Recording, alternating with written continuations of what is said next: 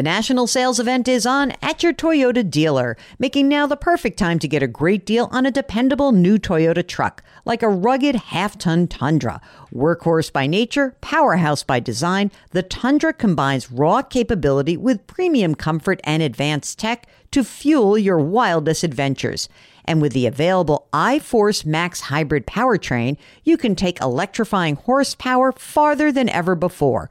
Or check out the fully redesigned Tacoma, delivering trail-dominating power and captivating style. The new Tacoma was born to make your off-roading dreams come true. And with new available tech, this legendary truck is getting even better. And when you buy a Toyota truck, you buy Toyota dependability, meaning your truck will hold its value long into the future. So visit your local Toyota dealer and check out amazing national sales event deals when you visit buyatoyota.com. Toyota, let's go places. Robert Half research indicates 9 out of 10 hiring managers are having difficulty hiring. If you have open roles, chances are you're feeling this too. That's why you need Robert Half. Our specialized recruiting professionals engage with our proprietary AI to connect businesses of all sizes with highly skilled talent in finance and accounting, technology, marketing and creative, legal and administrative, and customer support. At Robert Half, we know talent. Visit roberthalf.com today. Welcome to the Jill on Money Show. It is Friday, December 2nd. And you know what that means? It's the first Friday of the month. And that means we're going to have a jobs report for the month of November. Now, you know, what we've been seeing throughout the year is the rate of job creation is starting to taper off as things slow down. I mean, frankly, the job market remains a far more resilient part of the economy than I would have imagined at this place. But okay, we're here. And it looks like consensus is for about 200,000 jobs. Looks like the unemployment rate should stay around 3.7%. Hourly wages year over year probably going to increase by 4.6%. And by the way, those wages marked down from the peak. You know, the peak month for wage increases, annual wage increases, was March. So we've been easing off since then. And, you know, there's like 3 big things that are happening in the economy before the end of the year. Mark and I were just talking about it. It's this jobs report today. Then we have CPI, the Consumer Price Index, which is December 13th. And then that week, December 13th and 14th, that is actually the last Federal Reserve meeting of the year. So that's going to be a biggie. I think come December 16th, you all are going to just want to shut down around any of this information. I mean, you shouldn't shut down in general, but I think it's probably going to be all over by then. So if you have a financial question, or maybe you need some clarification of what's going on in the economy, I don't know, maybe I'll be able to help you out, but I can definitely help you with whatever's going on in your financial life. All you need to do is go to our website, jillonmoney.com.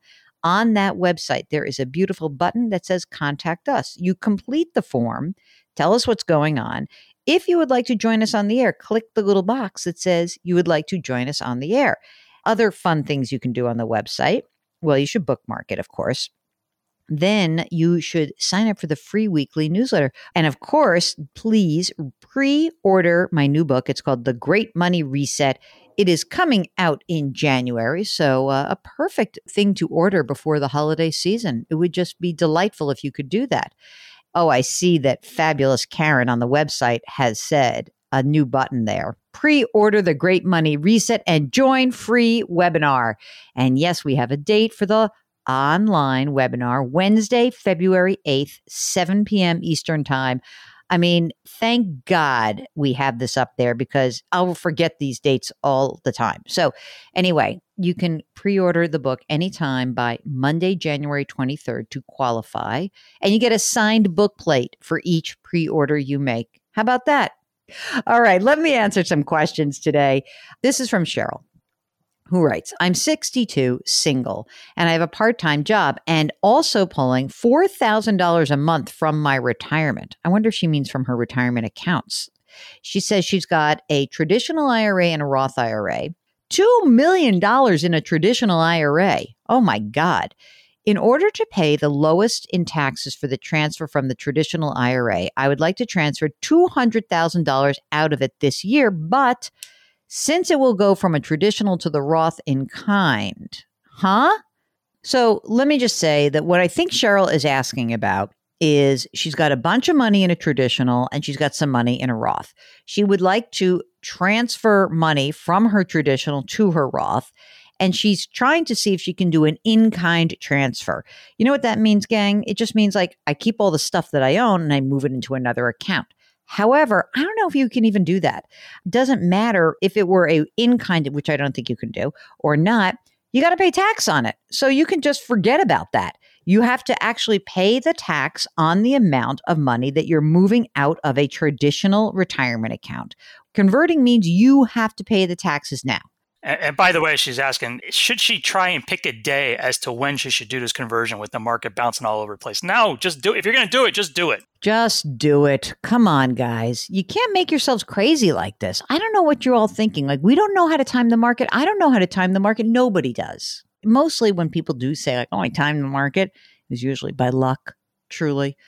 That's my favorite story, though, when someone, remember the guy who had the Bitcoin and it was trading at like 60,000 and we're like, just sell it. And he's so psyched now, right? He sold it, not because he was such a genius. He just like happened to pick a day where he happened to call us. I could have told him that exact same advice when it was at 30,000. It just so happened he called us when it was making all-time highs. He made it into the book, by the way. So I hope he did sell it because it made a good story. Okay, this is a question from Chris. Subject, what to do with cash? What would be your suggestion for, okay, this person? Here he is, Chris. I retired a year ago with $110,000 in my 401k. I had an advisor with Fidelity and paid her $100 per month. After 4 months, I felt the stock market was going to start heading in the wrong direction, which it did big time. And I terminated the advisor and I converted my entire 401k to cash. The RMD comes out of this. The remaining balance just dribbles into one of my bank accounts to the tune of $340 per month. I don't know if you were prescient or whatever, but now you're in cash. I don't know how old you are, but this is kind of interesting. Chris also has $166,000 in a checking account with a bank, doing nothing. I thought I might work part-time. I seem to be enjoying my retirement, so likely I'm not going to do that. No mortgage, no car payment, no bills, food, insurance, monthly income with a survivor's benefit and Social Security of $3,200. So it sounds like that income covers the needs. All right, Chris goes on and says, I thought about taking part of the checking account money and investing it in short-term, no-risk CDs at a bank that's paying 3%. I've got no stomach for the stock market. When I was in it just after retirement, my son told me to sit tight as the market will come back. Here we go. That's probably true, but at 73 years of age, I could be dead before the market comes back. I bet not. But, here's the most important fact. Chris writes, I'm just not comfortable with it. And by the way, Chris doesn't have to get comfortable with it if $3,200 a month covers all of the needs that are out there for income purposes. So what do I recommend with the money in Fidelity? Sure.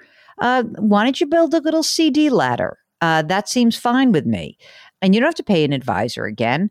And I think that it would be very interesting for you to have a bank account where you have some CDs that are coming due every 3 months, 6 months, 9 months, 12 months. That's a CD ladder. You buy it different terms.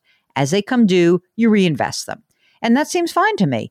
But if you don't like risk, you don't like risk. And far be it for me to try to convince you otherwise, especially if you have the income that you need. And that's really the key, right? If you've got the income, then you don't really have to. Okay, Geraldine writes, saving for retirement at 66 years old. Here's the message. I don't have any savings for retirement or Social Security because of divorce and changing countries and not being able to work for a few years. No financial advisors will help me unless I have at least $250,000 or $500,000. I bought some stocks, which are down at the moment. I have some crypto. I don't count on that.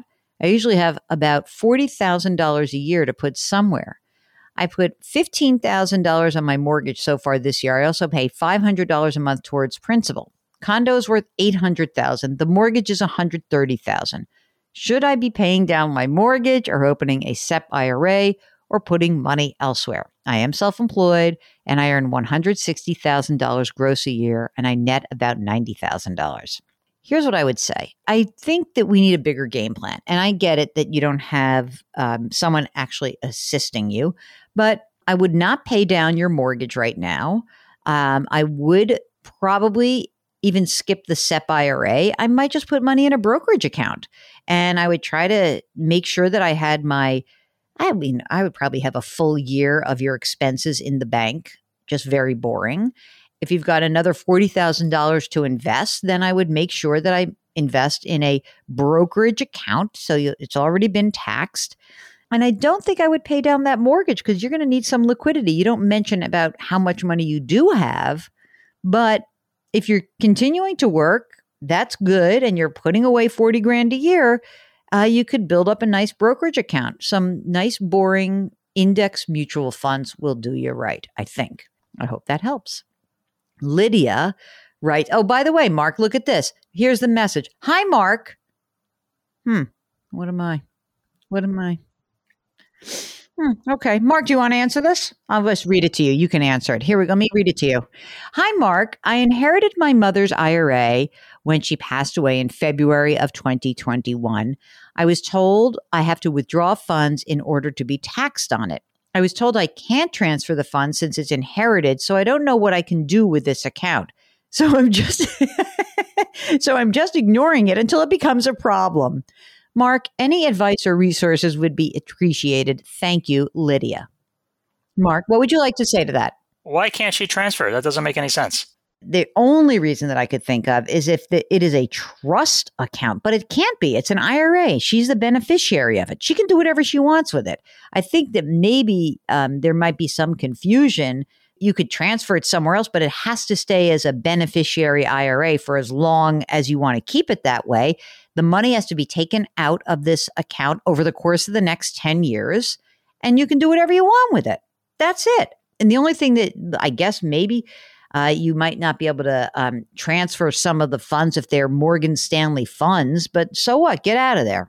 You can definitely transfer this, and you should be taking the money out, and you can dribble it out every year for 10 years. Or if you find yourself in 1 year where you have a lower tax liability, you can take more out. But the money has to come out over the course of 10 years. Okay. This is from Eric, who has greetings for both of us this time, Mark. Greetings, Jill and Mark. Let's see if y'all will answer another question of mine. Okay. Since I'm 34 years old, this is more of a curiosity. I'm trying to learn something from every episode, even when the question or circumstance doesn't really apply to me specifically. Okay, here we go. I'm referencing your November 22nd episode, but I've heard it come up lately. The caller was 56 and not going to withdraw any money before age 59 and a half, but you and Mark both recommended adding more money to the brokerage account, even though she wasn't maxing out her IRAs or 401k. I think the caller also had a Roth 401k option. Why would you not take advantage of the tax benefits of the retirement account, especially since the age 59 and a half paywall won't be a factor? Because at some point, you already have a lot of money that's been deferred of taxation, and it compounds a problem over time. So what I would tell you to do, Eric, is if you listen to our episodes with Ed Slott, that gives you a really good understanding of the idea around the money that is pulled out pre-tax can become a problem later in life. Why? Because you are forced to take a certain amount of money out every single year once you turn age 72. And the money that is forced to come out comes out at whatever the tax bracket is at that time in the future. That can really start to add up to big money. The dollars that are invested keep growing. And when you take that money out, you don't know what tax bracket you'll be in the future. You also don't know whether or not that's going to impact how much you pay for Medicare. As far as putting money into a Roth, sometimes we say, you don't really need it. Sometimes it's nice just to have the money that is in a brokerage account because you need liquidity. So sometimes we like building up the liquid assets. So now Eric is saying that we gave the caller the advice to split the difference, which subject her to double taxation in the brokerage account. I don't see what do you mean double taxation in the brokerage account? You mean because the money that is going to be taxed during accumulation phase? I think he's saying because you're putting in after-tax dollars into the brokerage account, and then you would be paying capital gains, whereas versus a Roth 401k, it all comes out tax-free, capital gain-free. Yeah, I mean, I can get on board with the Roth 401k argument. As far as the pre-tax 401k, no, that I can't get on board with. I can't really even get on board with that because sometimes I don't think I think having money available. Okay, so this is just experience talking. This is like talking to a doctor who knows what the patient's going to do versus what the science tells you. The science is like, well, if you tell them to stop smoking, they'll stop smoking. Not really. This is what I think, Eric. I think a lot of times people who are retiring have a hard time accessing the money that they've put into those Roth accounts or traditional accounts. There's something that builds up emotionally that makes it very difficult to tap those accounts later. So sometimes I think it's nice to have a brokerage account where there are no rules and there's no boundaries. And sometimes those boundaries, I know they're emotional, but they're there still. So yeah, I can get on board with a Roth 401k, but I'm telling you right now, I know a lot of people, once that money goes into a retirement account, they are loath to take it out. And that bums me out because I really want people to be able to enjoy their lives and their money and really think about what's going to make them happy. That's kind of what I think. What do you think, Mark? That's not a problem I don't think I'll ever have. You don't? I don't think so, no, because I see it as, we talk to all these people who have these big fat pensions. I kind of I think of it as I'm building my own pension. So when the time comes, I'll turn it on, no problem.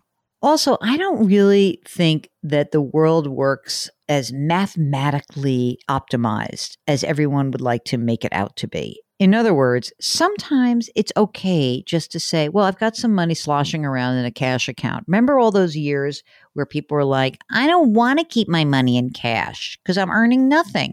And I would say, but there's peace of mind with that. It's not optimized, but it's good to have it. It's good practice. And this is sort of the same thing. But I agree with you. Eric, I can get on board with your Roth 401k, even though I kind of in my heart of hearts have the sense that probably, and I don't say definitely, probably having money in a brokerage account is sort of easier to access and people give themselves greater permission to spend that money. Just my experience. Okay. All right. That is it. That is our show. If the jobs report comes in wacky one way or another, or there's something nuts that happens in the markets after the fact, we will let you know tomorrow. For now, all you need to do is take a deep breath. Very good. And know that we are here for you. So go to our website, JillOnMoney.com, click contact us and let us know if you'd like to come on the air, which is always a lot of fun. Don't forget to pre-order The Great Money Reset. That's my book. It's coming out in January. When you pre-order The Great Money Reset, you will secure a spot for our live online webinar Wednesday, February 8th at 7 p.m. Eastern Standard Time. Always good that they put Eastern Time. I always think of the world in Eastern Time, but I've screwed up many a meeting for that reason. You will also get a signed book plate for each pre-order you make. Imagine that. You can pre-order the book in any format by Monday, January 23rd. Lots of things that are listed on our website. It's very exciting, this event, Mark. It'll be our first one. Maybe it'll be the first of many. It's Friday, so let's do some business. Our music is composed by Joel Goodman. Mark Talercio, that guy, he's our executive producer. We are distributed by Cadence 13. You can also leave us a rating and review on Apple. It really helps us out.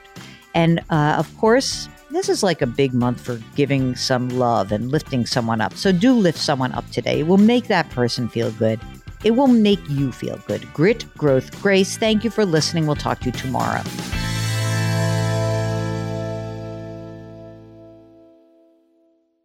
Do you know a high schooler who is a natural leader and loves to give back to their community? The Leukemia and Lymphoma Society's Student Visionaries of the Year program might be the perfect opportunity. Forming strong teams to support them, Student Visionaries of the Year candidates fundraise for the Leukemia and Lymphoma Society in honor of a pediatric blood cancer survivor in their local community. This 7-week philanthropic leadership development program helps students gain valuable life skills like project management, communication, financial literacy, and entrepreneurship. Not to mention, it looks great on college applications. But most importantly, it's a chance for students to engage in meaningful work within their community and make a real impact on the lives of blood cancer patients and their families. Learn more about Student Visionaries of the Year or nominate a student at lls.org/students. That's lls.org/students.